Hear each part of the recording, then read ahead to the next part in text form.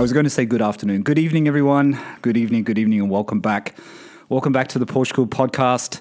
Today's a special one. Today's a different one. I know you guys said to me that you were cool with me talking by myself last week. I obviously must have given the impression that that Fridays are never going to happen anymore. That I gave you guys the impression that it's all over. That I'm that I'm hanging up my hat, so to speak. I haven't really listened to the podcast, but I'm sorry if I gave that impression. I'm not giving up Fridays. Maybe I was just having a bad day, but Fridays are continuing. It's the normal format. But I thought today we might have, it might not be every Friday, but we're going to have a guest host to fill in for Steve. And today I have to say, my friend from the UK, Ajmal is here, flat cap driver. Hi, Ajmal. Hello. Thank you for having me on. I've been excited about this for a few days now.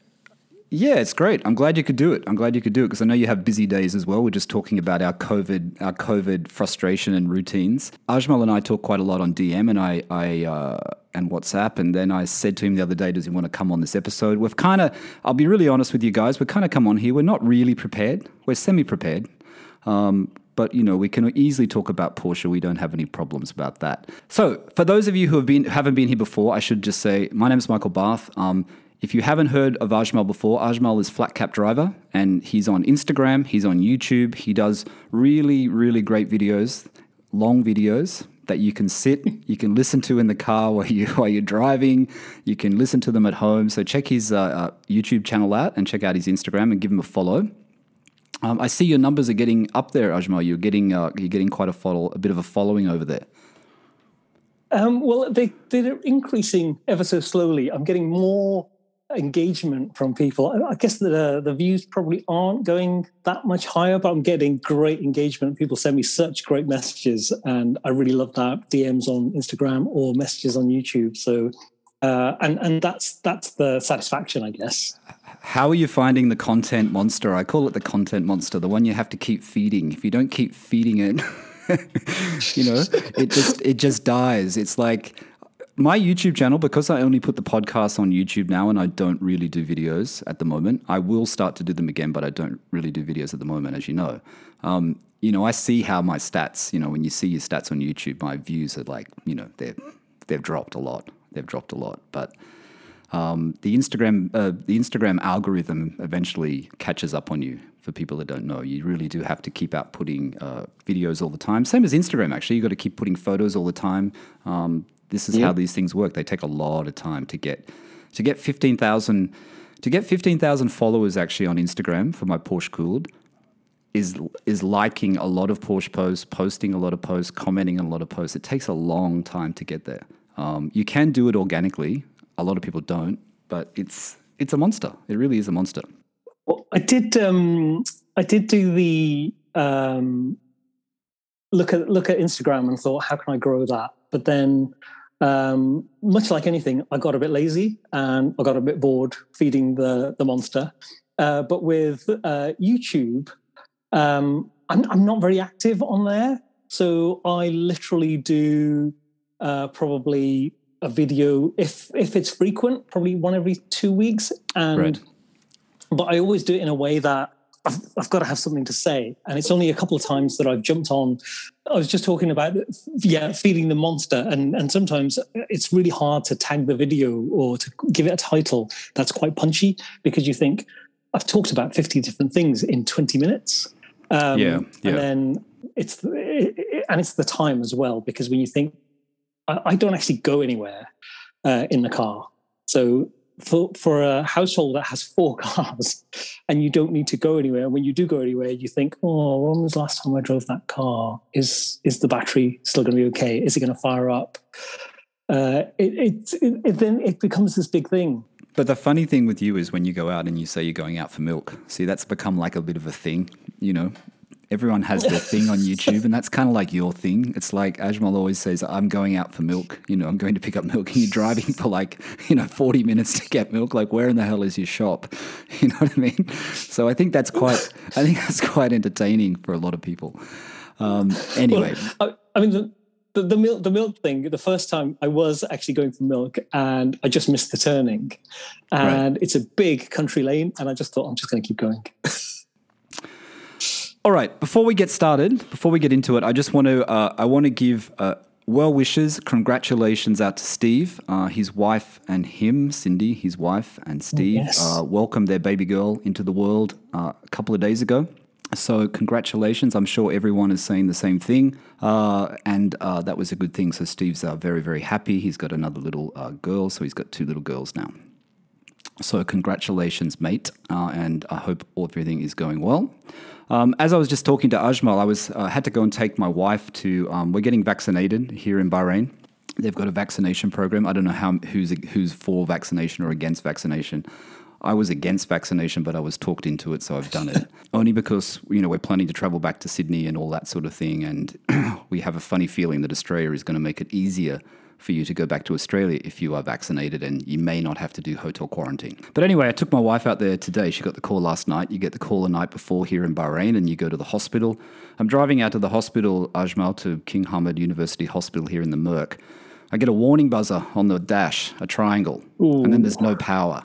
There's no power. It's like, yikes. I'm about to come onto the freeways here, and the freeways here are 120 kilometers, so cars are moving fast, and I had no power, of course. So then I'm thinking, okay, we're not going to make it to the hospital. We're going to break down on this busy road. We get to the hospital. I drop my wife off, and then I go and park in the car park. And of course, I think, I'll just try and start the car after 2 minutes of sitting there. No, nothing at all. So It's completely dead. So then I had to call the guy from the office, and he came and he couldn't get it started. He couldn't jumpstart it. I didn't think he could jumpstart an old Merc anyway, but he tried. He tried to jumpstart it with the Audi, the old Audi. So that was a funny. I should have taken a photo of it. That was a funny occasion. So it didn't start. But I was thinking, and I'm getting to a point here. I was thinking, and this makes me think about classic cars. You know what I mean, Ajmal? It makes me think about when you have a classic car, and I have never owned a classic car. And when you're driving a classic car, is that the thought in the back of your mind that you think, because I like it when my 911 has just been serviced and everything's perfect. I hate it when things aren't fixed. You know what I mean? And with your 912, when you're driving, do you always have that thought in your head, hey, I'm going to break down in the middle of nowhere here? You do sometimes. It depends, because obviously the longer you have a car, the more you drive it, the more you get to know it, the more confidence you have in it, or the less confidence as you get to know it more. But the thing with my 912 is I don't know it very well. You've seen the videos. Virtually all of my drives are there on my YouTube channel. There's probably about 5 or 6 of them. And Sunday I drove it, was the longest drive I've ever been. And that was 35 minutes. And during that drive, and I remember having that exact thought, what if I broke down? But then I thought, no, I guess that's part of the package of owning a classic car. So right. I put my foot down, I redlined it just to see if it could. And it made it home. But at the same time, it could equally have just died. And it's the same with my 996. It could equally do that when I'm thrashing it through the gears. Yeah, I don't know. I mean, I don't know for me, like I said, I like reliability. I like the look of classic cars, and I want a 912. And, I think about it, but I do think about that fact that, because I remember years ago when I had cars and they were crappy cars, when I was in high school. And, they used to break down, and you'd just be stranded somewhere in the middle of the night. You'd be go to a party, you come back and you'd be stranded somewhere, and it's just like, what's going on? So I kind of remember those days, and I don't really want to go back to that sort of situation, because especially when you're not very mechanical and you can't just, I'll open the engine and I'll, tweak the carburetor, or I'll do whatever I have to do to get it started again. I don't know how to do that. You know what I mean? Yeah, no, I agree completely, because I love the convenience. I love reliability, but there's a certain. So normally, if you have a classic car, you can have a completely gone through nut and bolt restoration. It drives perfectly. There's still a chance that something might go wrong, but it's less likely. Whereas with mine, I do carry a couple of things that I just think that I might need. Now, number one, obviously, is my breakdown service card. Don't go anywhere without that. Yes. And I'm a member of a breakdown service that doesn't care which car you're in. Oh, okay. As long as so it covers you and not the car. Oh, that's good.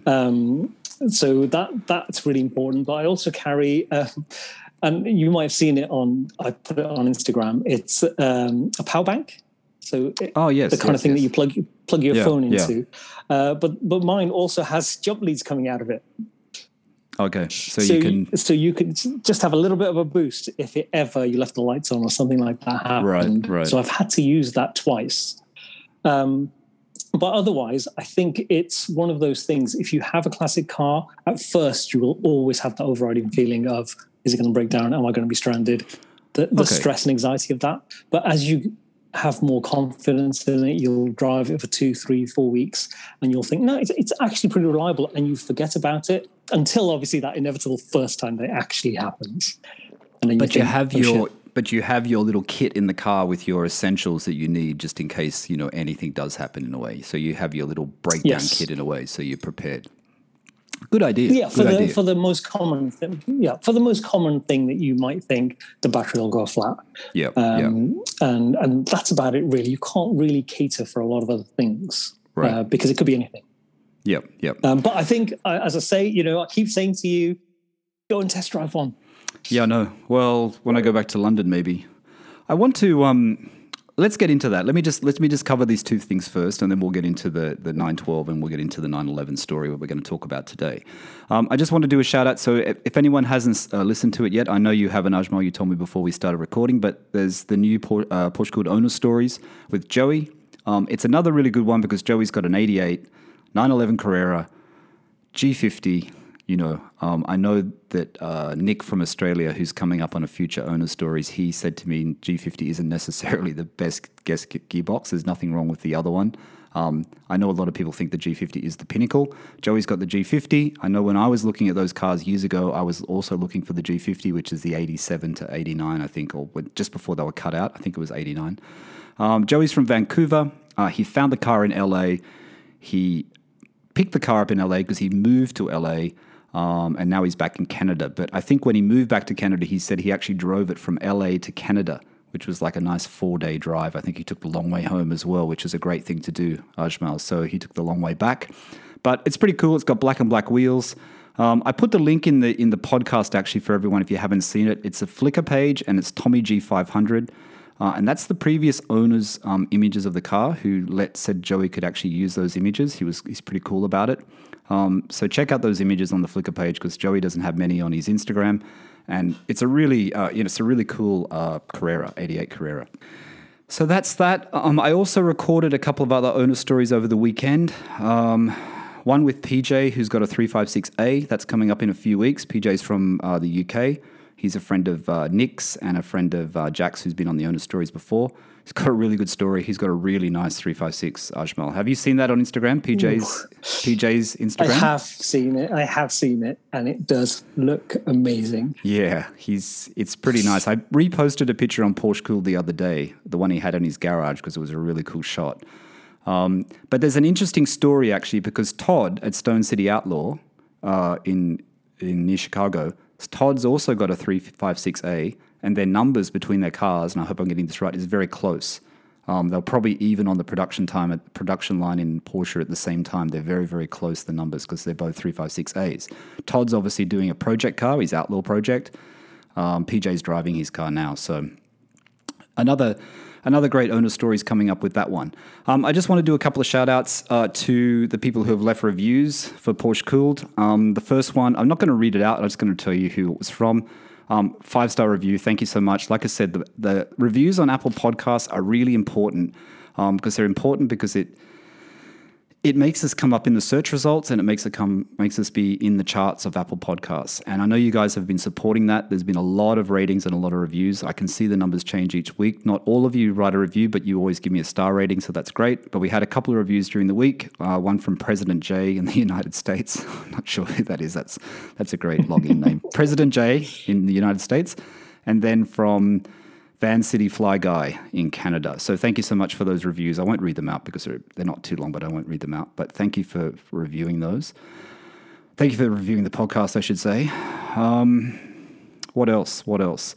So I want to just talk about, before we get into the 911 bit, Ajmal, I just want to talk about colors, Porsche colors.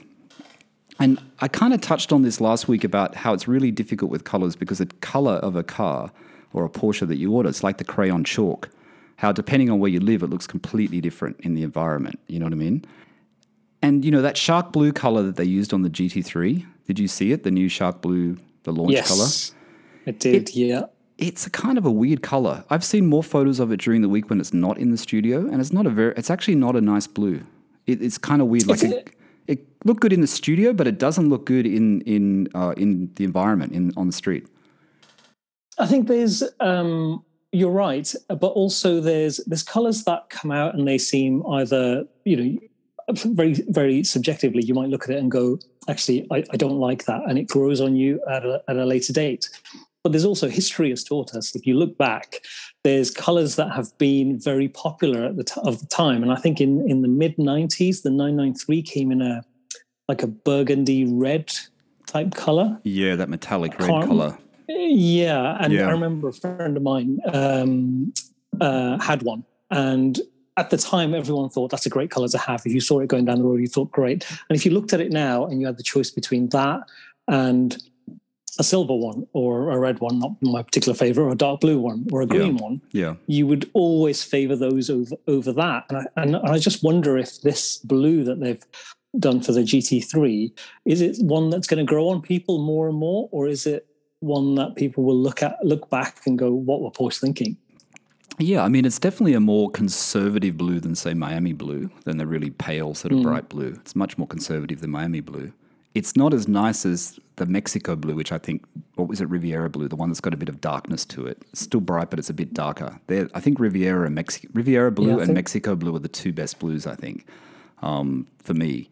I still really like that old Porsche color, which I know that Porsche Malone, which is Ingham Collection, he's got a Touring in Arrow Blue. I still think that old Porsche color Arrow Blue, which you could get as a PTS, I think that's a really beautiful blue. It's a bit purple, but I still think it's a really beautiful blue. It feels more timeless, that one. Yeah, it does. I mean, even the blue of your car is a really nice blue. Yeah. That's not. What's the factory name for that color? Mine. I don't actually know, because I'm not sure it's factory, because when I went out on Saturday and someone who was cycling past sort of circled back, came back and said, oh, it's a 912, I've got a 912. And the first thing he said was, I've never seen a purple one. And I went, oh, really? But it's blue. But it's blue. And he said, oh, it looks a bit purple. And I remember thinking, yeah, I've never seen that. I don't think it's a Porsche color. That's the problem, isn't it? It depends how you see colors. You can see how some people would see it as purple. It depends on how you see colors, though, I guess. I think it's quite a good blue. And I always think I like it, and I always think it's blue. But yeah, every now and again someone says, I didn't know they came in purple. And I want to say they don't. They don't. Yeah, I've got this real thing at the moment for really basic colors. I've gone back to being, I own a silver 911, so there you go. But I really like Nick's white 912. I really like the black ones. Like, I've been looking at the two black ones that Rindt has it? Is that how you call it? Yes. Yep, that's the one, yep. Yeah, those two black ones at Rindt, especially the one, the 65 3-dial, I think it's £54,000. I've been looking at that because it's been for sale for like 6 months or something. And then on Piston Heads, I don't know whether you've seen it, on Piston Heads during the week, a 912 came up for sale in the UK. He's only put one image. I asked him if he's going to put more images. He said yes, but he still hasn't put more images up. I happened to find it, though, because it was sold at Bonhams in 2016. So I actually found the other images of it. It's actually quite a good car. It looks like, in 2016, it looked like quite a good car. And he said he's owned it for the last 4.5 years. He's done plenty of work on it. He said most of the work was done. It was originally imported from the US, and he wants £44,000 for it. So obviously £44,000 is a pretty good price. It's a pretty good price. It is, and I've seen a few around about that price, but I don't know about you, but I've seen a lot that haven't sold even at that price, and I still feel they're overpriced, 912s in general. Well, to put it into perspective, that car, I mean, like I said, he said it was sold at, was it Bonhams? Goodwood or Bonhams? Bonhams, I think. Anyway, I found the car. It's definitely the car because it's got the same number plate. It sold for £33,000 in 2016.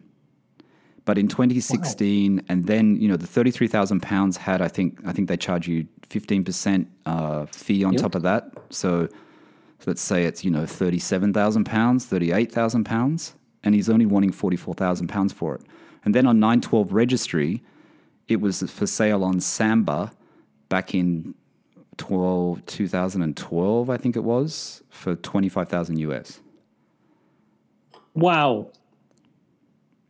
So that's the progression of prices, yeah. So it was quite interesting because all the information is there. If you look, I like to search these things out, and all the information was there. So, I mean, it's not a bad one though. Yeah, and I'm really surprised at some, because when you look, so if I bought mine, everybody knows I was quite open about it. I bought mine for 30,250, and my overriding reason for buying this particular one was because it was nearby. And that was literally it. It was 10 miles up the road. That's a good reason, though.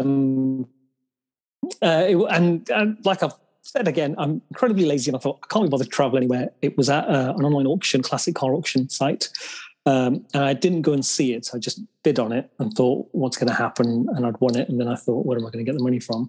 But when I got it, obviously it needed quite a few things fettling just to get it going. And Jack, Flat Six Jack, he was brilliant. He did all of those things. And it fires up every day. It drives. It might not drive perfect, and also I knew what I was getting into because it's not the original color. It's not the matching numbers. And those kind of things, it depends, because if they become really important to you, then you have to look at towards the top end.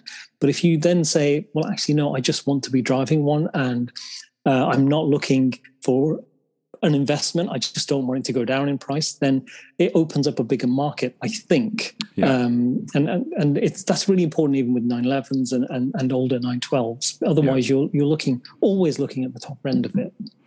Well, the black one, I think 44 is I think that should be closer to 40, that black one, but it is matching numbers. It is a matching numbers car, so I guess that puts a little bit more credibility into it.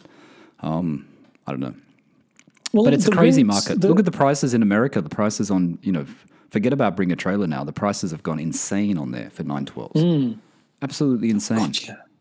The hype is just, But is that because, I think we might have had this conversation before where I think Magnus Walker was talking about one of the most underrated Porsches to have and as a driving car is the 924. Yeah. I don't know if we might have talked about that. And I remember thinking, well, he can say that because that's an evolution of his journey as a Porsche owner, user, driver. If you're thinking, I really, really want a Porsche, you're never going to plump for a 924 given the choice. You evolve to that point. Yeah. And I think most people will say, it's my, finger in the air at straw poll with a few people that I know. If you said, what's the number one Porsche that you want to get into? It's going to be a 911. It's going to be a GT3. It's going to be some kind of RS. Yeah. And anything else will be just further down the pecking order. So the 912, I think, has become elevated in that same way, but also where it's been deemed by those people who are 911 aficionados who've said, oh, actually a great car to have is a 912. And enough people have said it to start forcing the price up. It's a bit of a pain for everybody who wants to get into Porsche ownership. And I guess, last week when I talked solo, I was talking about, 911 for every budget or something like that. I think I called it. I can't remember what I called the podcast. I think it was 911 for every budget. And how it's getting harder and harder. And I guess that comes on to, the title of today's podcast, which is, So You Want a 911, which is what we're calling today's podcast. And it kind of follows on, and that's why I thought it'd be good to have that conversation with you, because you suggested that topic, because it does follow on from how I was talking last week. And, it is kind of important when you say, so you want a 911, it's like most people do want a 911. They don't just want a Porsche. They don't want a Boxster. They don't want a 944 or a 924 or a 928. And, referring back to Magnus Walker is an interesting one because even he says, when he bought these cars, they were nothing. They cost him nothing. They were so cheap. Most of those cars he bought, apart from his latest GT3, 996 and his GT2, he didn't pay very much for his cars. What did he say? At one stage he had 6 930 turbos or 5 930 turbos. Something insane. Something insane. Like, when you think about what they're worth, because he bought them when they were worth nothing. They were really worth very little. So it's very hard for someone today, and we keep coming back to this, and I keep touching on it in owner stories and chats with Steve and the previous episodes and with you. It's like, you want a 911, but what is it? So would you recommend, and this is why I want to get onto it, would you recommend that someone should start with a classic? Like, they want a 911, do you think they should get into a classic first, or you think that they really should get into something more modern? It's your appetite for, like we said before, fettling something, having it in storage. Because if you say, well, actually, I really want to get into 911 ownership, but I don't want to break the bank. But also, if you don't have children, or you have another car, that's your more practical thing every day. And you can then say, well, I drive an SUV, for example, as my daily. I don't need an SUV. Why don't I just sell that? And a modern SUV, you think about, well, actually, my 996 probably isn't a realistic price anymore. But just for the listeners, it cost £6,500 2 years ago. No, that's not no longer a realistic price. But if you went towards the bottom end in the UK of 996 ownership, and you said, I want a Carrera, just a 996 Carrera, and I want it to be in decent shape, but I don't want it to be mega low mileage or anything like that, you can get one for 10 to 12,000, or maybe top end towards 15,000, a really good one. Yeah, see, the article that I referred to last week, and I can't remember where I read it actually, but the article, they had it as being 15,000 for a 996 Carrera. Now, I'm not sure. They weren't very clear on what they said was the level of it. And I have mentioned this before. I know it's, you said I know you'd mentioned to me once before, I think on our Instagram Live, it was somewhere around 12 grand, even though you paid much less than that. This is why it amazes me with Australian prices, because Australian prices now are hitting the point where they're almost at 997 prices. And they're kind of pushing 997 prices up, but not as much as I thought. Like, the gap is a lot smaller. I don't know. Someone mentioned to me once before, is it going to be like, was it Steve or someone else who's on Owner Stories? Is it going to be like the 964, 993 scenario? Is the 996 going to become, was the ugly duckling? Is it going to take over the 997 for a bit in prices? Like the 964 did with the 993? I think there's a possibility, only because there was a big backlash against the 996, wasn't there? Because, for all sorts of reasons, it had the front the same as the Boxster. It was the first completely redesigned 911, and it was water cooled. But when you think about the numbers that it sold in, now it outsold the 993 and the 964 combined. Yeah. And it was because it was the first one that you could own and drive every single day. It doesn't matter what weather it is, what time of year it is, and which is why I was able to benefit from the fact that I could buy one that someone had been using every day. It wasn't some kind of garage, pristine kept car that was top end of the market. But this thing about them getting close to the 997 prices, I think it's a really important point, because there were a lot of articles when I first bought mine that said, go and buy the best one you can afford. And that's the problem. When you go to the best 996 you can afford, you are starting to overlap at the bottom end of 997. Yeah. And that's when people make the mistake. They go, oh, maybe I should buy 997, and you've suddenly flipped from going best 996 to worst 997. Yeah, true. Yeah, and it's kind of getting like that. I guess, we keep going back to the Carrera 4S, the 996 Carrera 4S, which is about, well, there's a good comparison, actually. The Carrera 4S, and I'll quote Australia because I'm not sure about the UK or US at the moment. Carrera 4S, good ones, are the same price as my car in Australia. My car has just been reinsured for 86,000 Australian dollars, which is less than I paid for it. It actually went down in price, but they'd only take it up to that price. It's 86,000 insured Australian dollars, and a Carrera 4S is somewhere between 80 and 90,000 Australian dollars. So, but that's a 4S, which is a top. You know what I mean? You're talking base Carrera 997 to 4S, and you're also talking my car with very low kilometers. Very low miles. So yes, and I think the the issue that I've always had with, because obviously I want more people to be driving 911s, and I think that there's availability out there. Yeah. But what happens is people do start looking at it as an investment, and as soon as you look at it as an investment, you almost force yourself into the top end because you say, well, I want it to have an amazing service history. I want it to have low miles. I want it to have a low number of owners. And suddenly, obviously, the price starts creeping up. And then you talk yourself into inactivity because so many more variables come into it. Yeah, yeah. Because if you said, my budget is, I don't know, £14,000, and you went and found one for 14,000, and you looked at it and you thought, do you know what, it drives great. It's had all the crucial things done. There's nothing broken on it. I could drive home in it today. But it's all of those other variables come in and it creates noise and people get distracted and then end up doing nothing. And I can understand because it's not a small or insignificant amount of money. But from my point of view, when I bought mine, I had already seen on places like eBay where people were selling broken ones for the same price.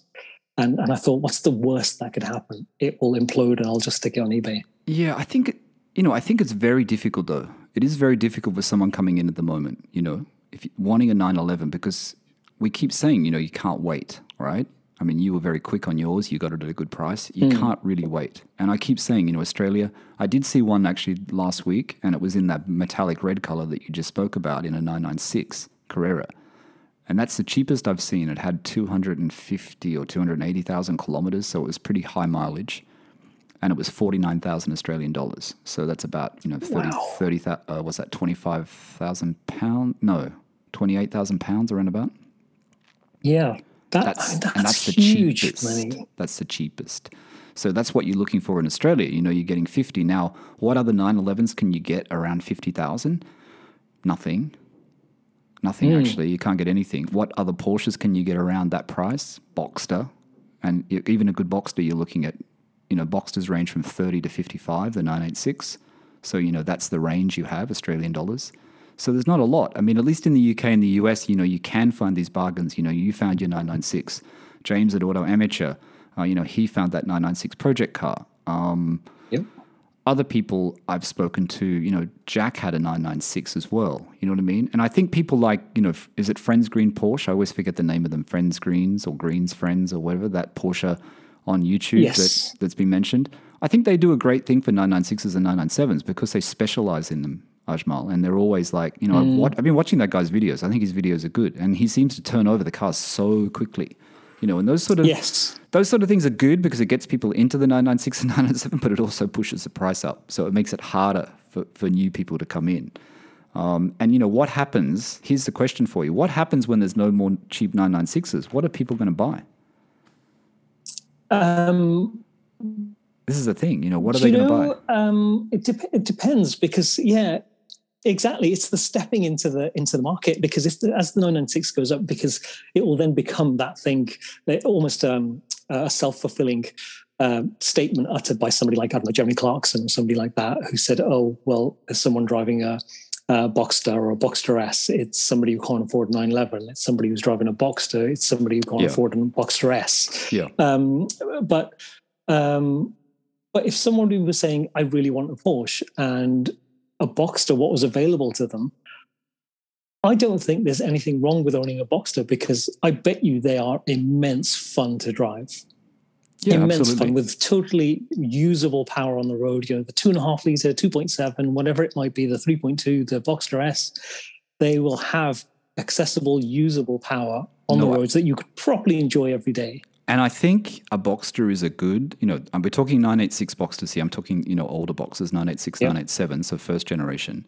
I think they're good if you have a 911. And, it could be in this week's owner stories, actually. I forget who's coming up next. It could be Eric, actually, coming up. He bought a 911, and then he literally bought a Boxster straight afterwards. And the Boxster is the one he's having fun with. He's modding a little bit because his other one has a warranty and the Boxster doesn't have the same warranty.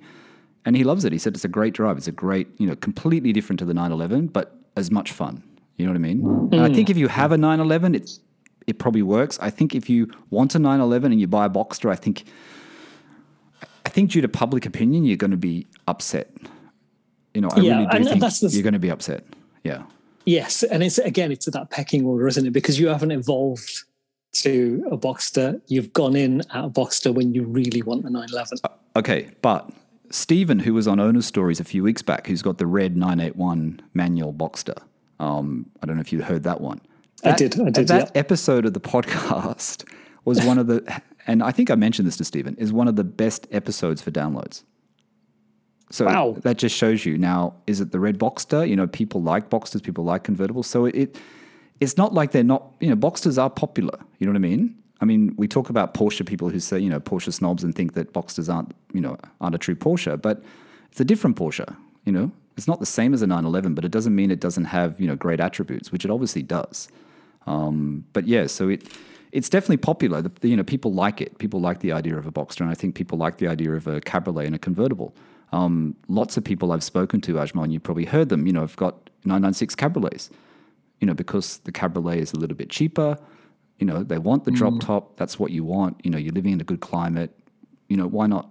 You know, why not enjoy it and get one? Yeah, I agree completely. And you're right. The Porsche snobs. In a good way. Because I obviously have a problem with that as well. Because when I'm out and about in my very crusty 996, there are people who come and talk to me and go, "Oh, you really have to wash that. You really have to do this. You really have to do that." Yeah, and I'm always no, I don't. I just need to drive it. There's the one thing that I would change about my ownership about the 996. I wish I could drive it more. I wish I could just enjoy it more.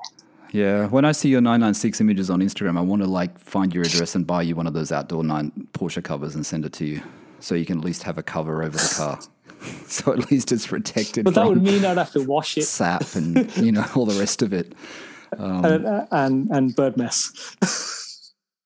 So I want to get into your car actually, but before I do that, I've just forgotten. I just want to do a shout out to a new Patreon member, and it's actually John, who's coming up who I recorded on the weekend. I think it's in a month's time. He's coming up on Owner Stories. John joined Porsche Good Exclusive, so thank you so much, John. John reached out to me after I said that we were up in the charts in Norway. I think we're in the top 5 in Norway at one point. And he said, well, I'm in Norway if you want to talk to a Porsche owner from Norway. And he just happens to have a really cool car. He has a 996.2 GT3 in speed yellow. And it's a really beautiful example. Like he works for Maguire's in Norway. I think I mentioned that to you before. Yeah. And he really, he likes the cleaning. He likes the detailing. He's a bit like me. He's not like you. And it looks really, really good. And he just changed the wheels on his GT3 to BBS wheels, which cost a fortune. And it looks really, really good. It looks really good. So that's coming up. So I just want to say thank you to John for joining our Porsche Good Exclusive, because I forgot that at the beginning of the episode.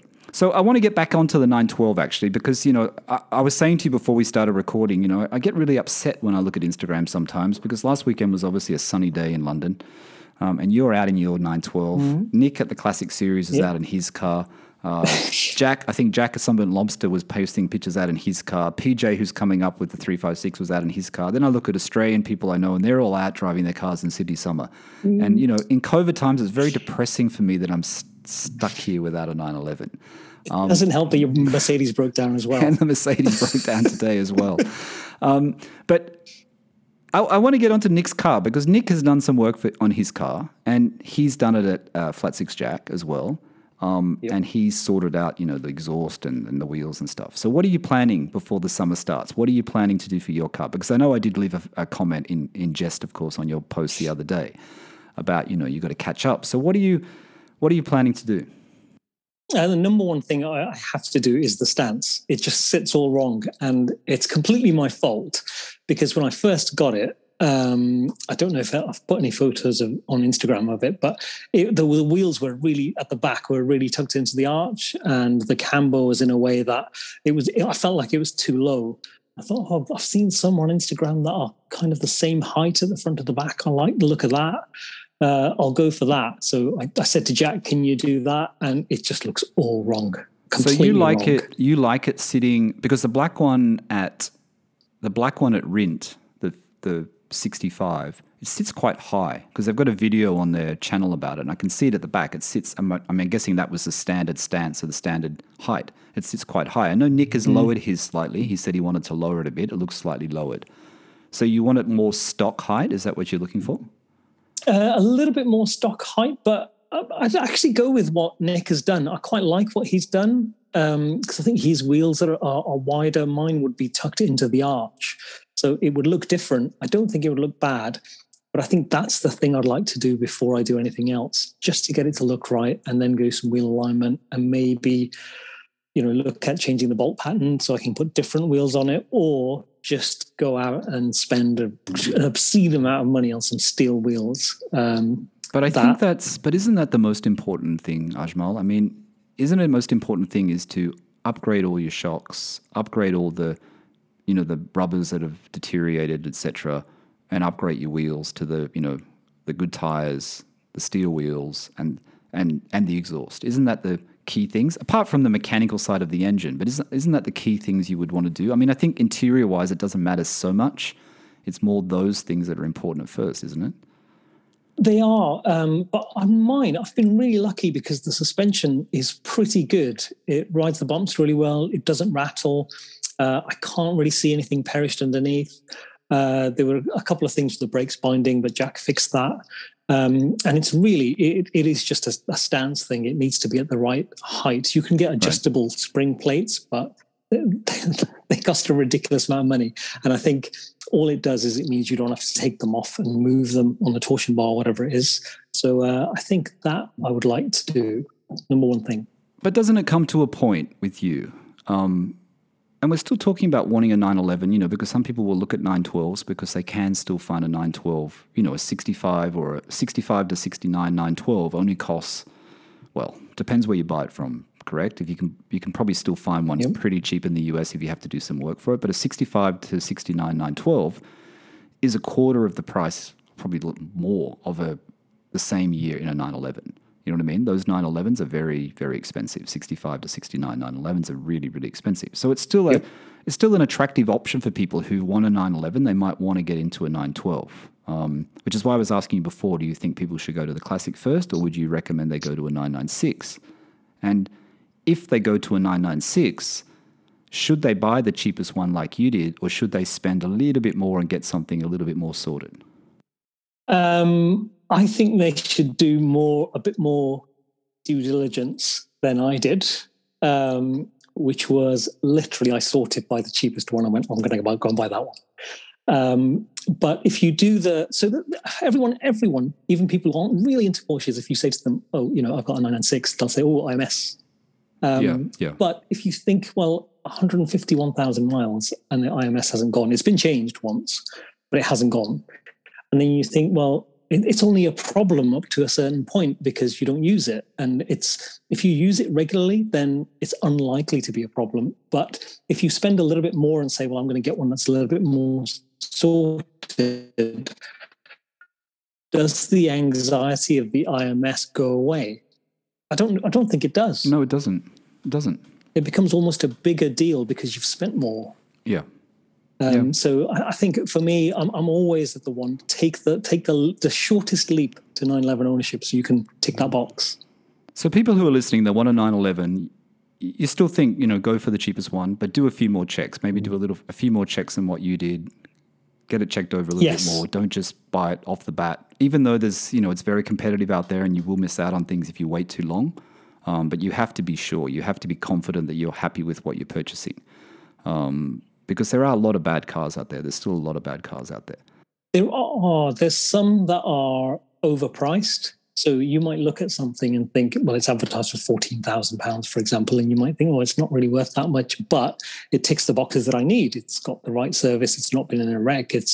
And it's in decent shape and drives great. When you go and see those, a lot of the times they've been advertised for quite a while. You need to check that. And what I would do is I would make an offer that reflects what it might be worth to me. And if you say, well, actually, to me, it's worth about 12 or 11 and a half, there's nothing wrong with making a cheeky offer.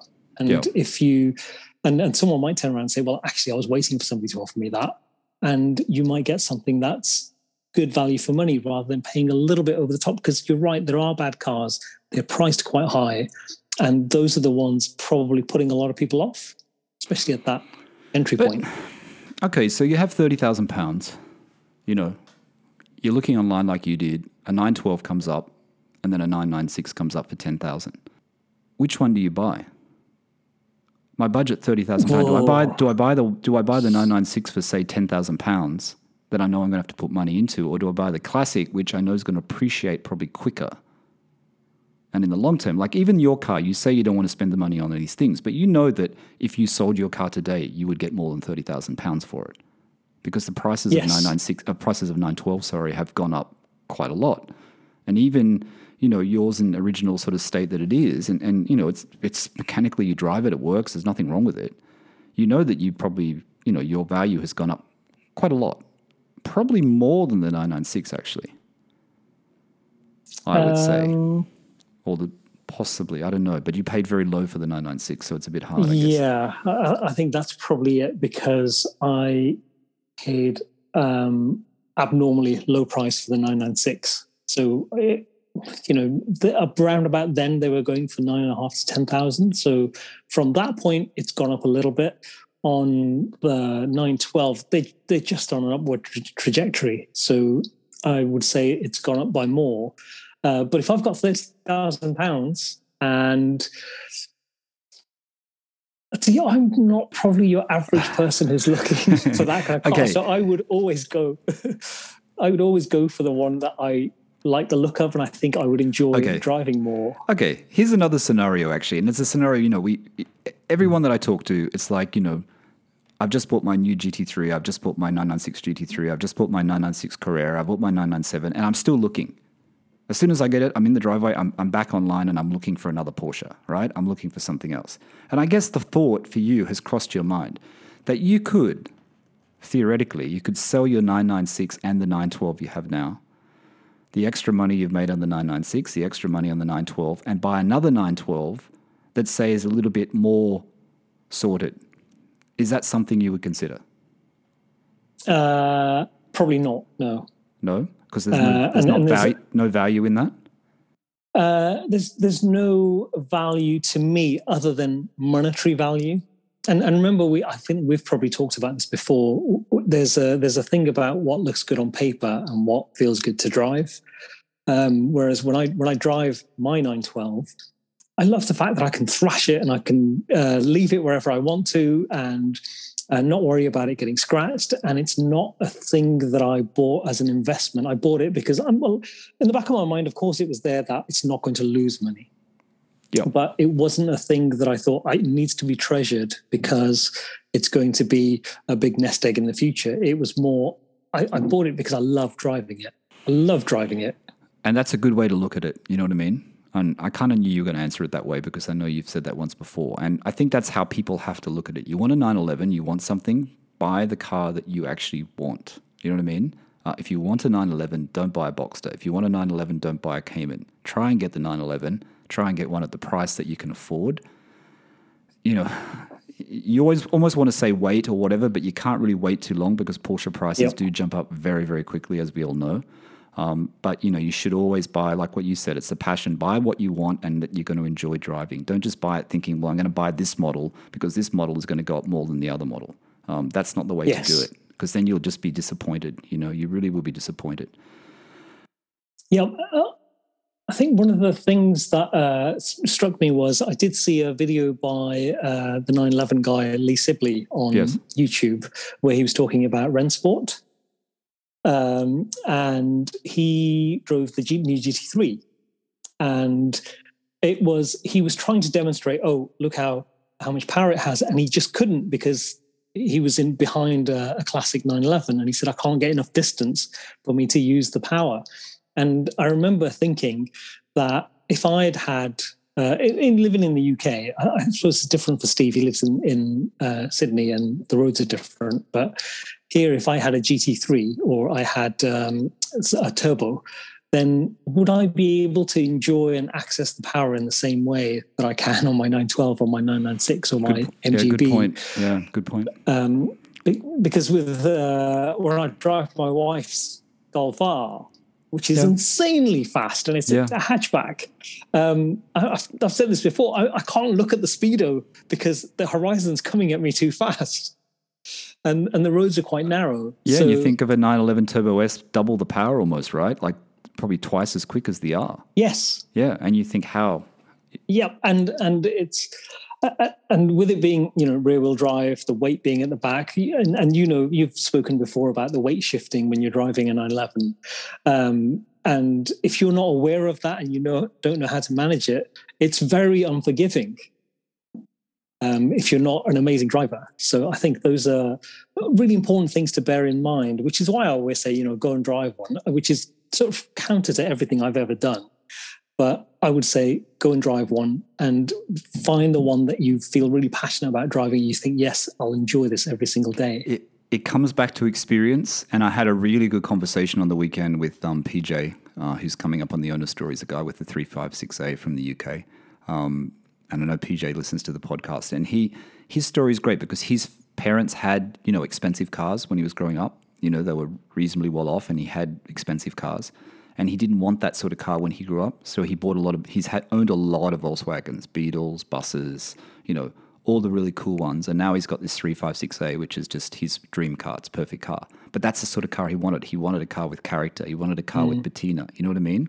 Because it's about the experience, And we all know the power of a 356 and the power of a 912. They're not 0 to 100 or 0 to 60 cars. They're experience cars. They're, going through the gears. They're enjoying that, like what you said. And in places like the UK and also Australia as well, I think you can really, obviously not on the main freeways and expressways, but, on the roads around in Australia and the UK, you can really enjoy cars like this. And I think that's really important. It is, and I keep saying it, Steve says, get a GT3 first, but I still want the 912. Like I started straying, Ajmal, and looking at 912Es. And then I thought, no, I don't want a 912E. You know what I mean? I still want a 912. I do really like 911 SCs. I do like them, and I think it's because James in Melbourne has just got another one. He's got a better red one. He bought one, and now he's bought another red one. So I'm going to get him back on the podcast and chat about SCs because I'm interested to know more about the SC. I think it's a really good model of the 911, and you just want that experience. And I think that's what's great about you. When you see you when you're in that 912 and you're driving it in your videos, it is about that experience, and you can see you're enjoying it. You know what I mean? It's not perfect. The car's not perfect, but it doesn't have to be perfect. We keep coming back to that. It doesn't have to be perfect. Exactly. And it's I think I spoke about it on a video before, but it's, I like it. I like to have to think about what I'm doing because then you're enjoying it. In our Golf, it's autopilot. Everything's on autopilot.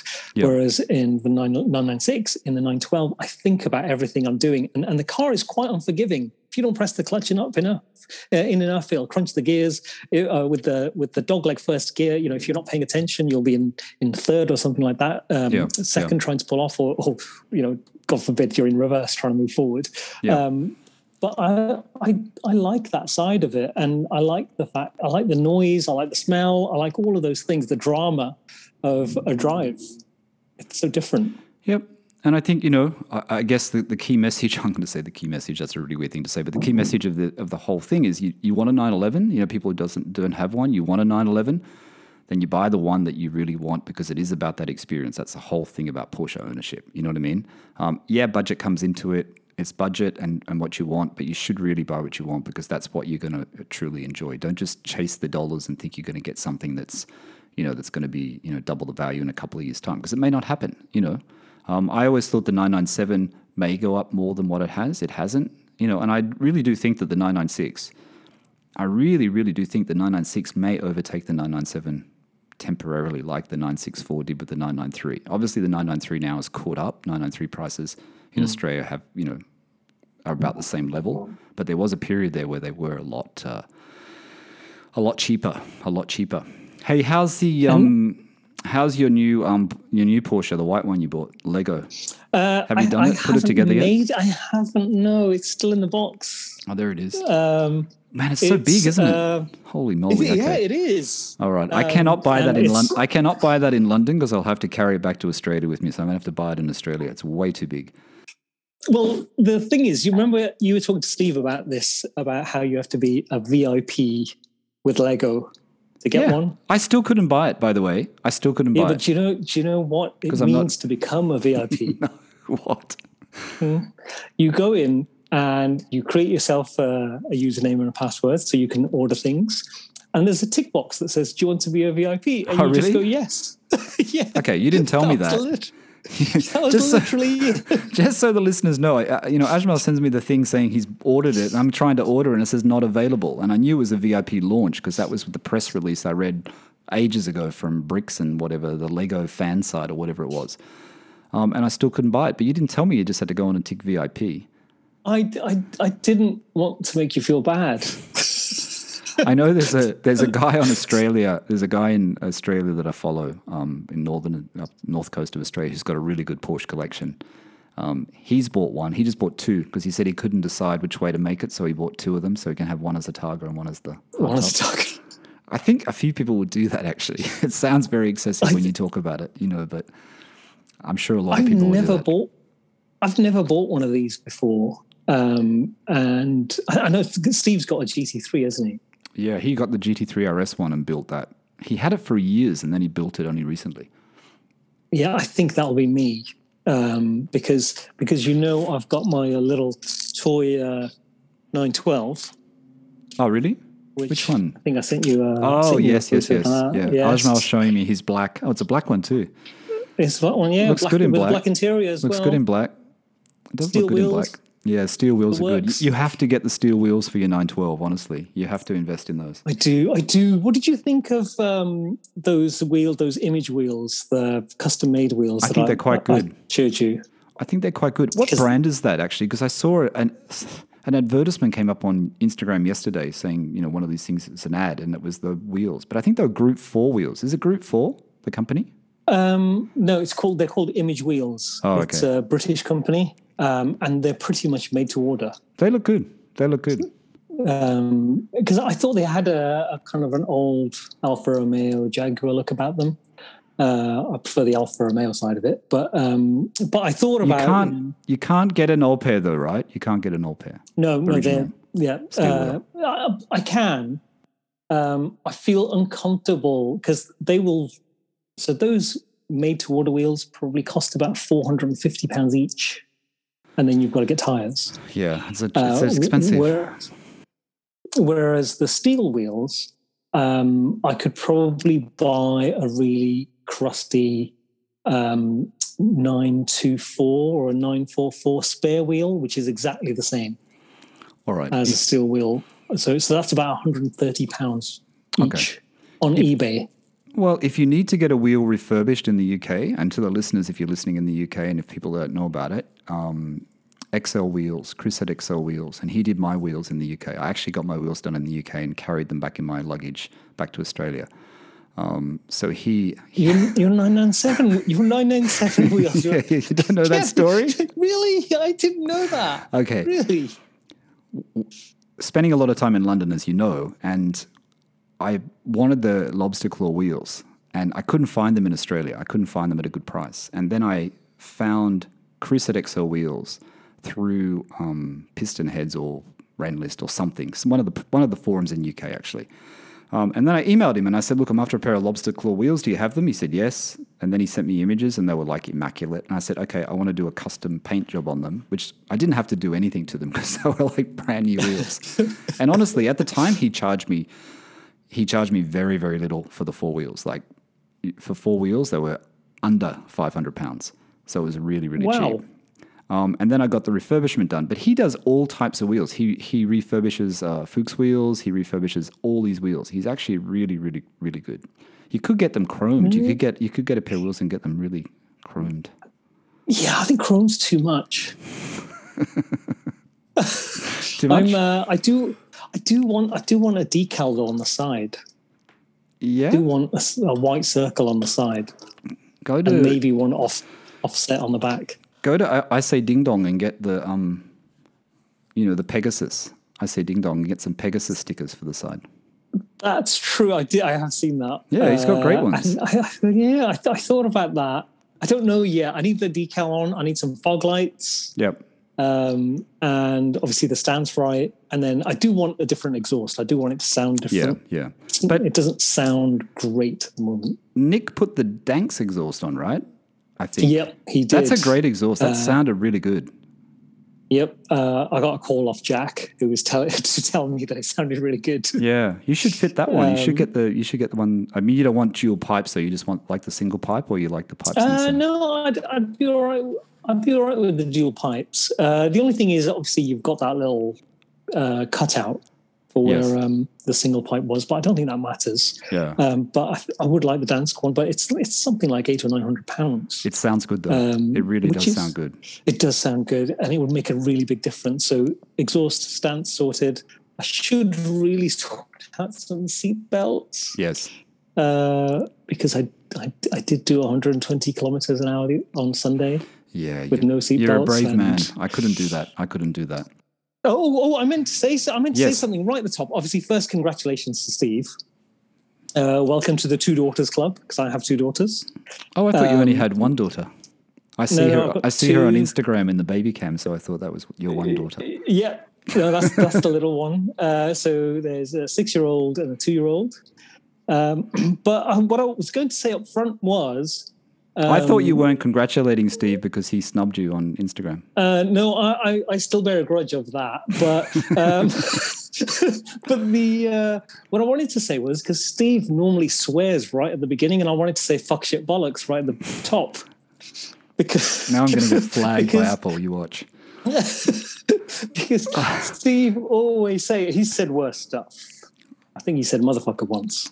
He does. You're going to get me. But he normally swears right at the top. And I thought, I'll get that in. I'll cover for Steve. I'll stand in for him on that.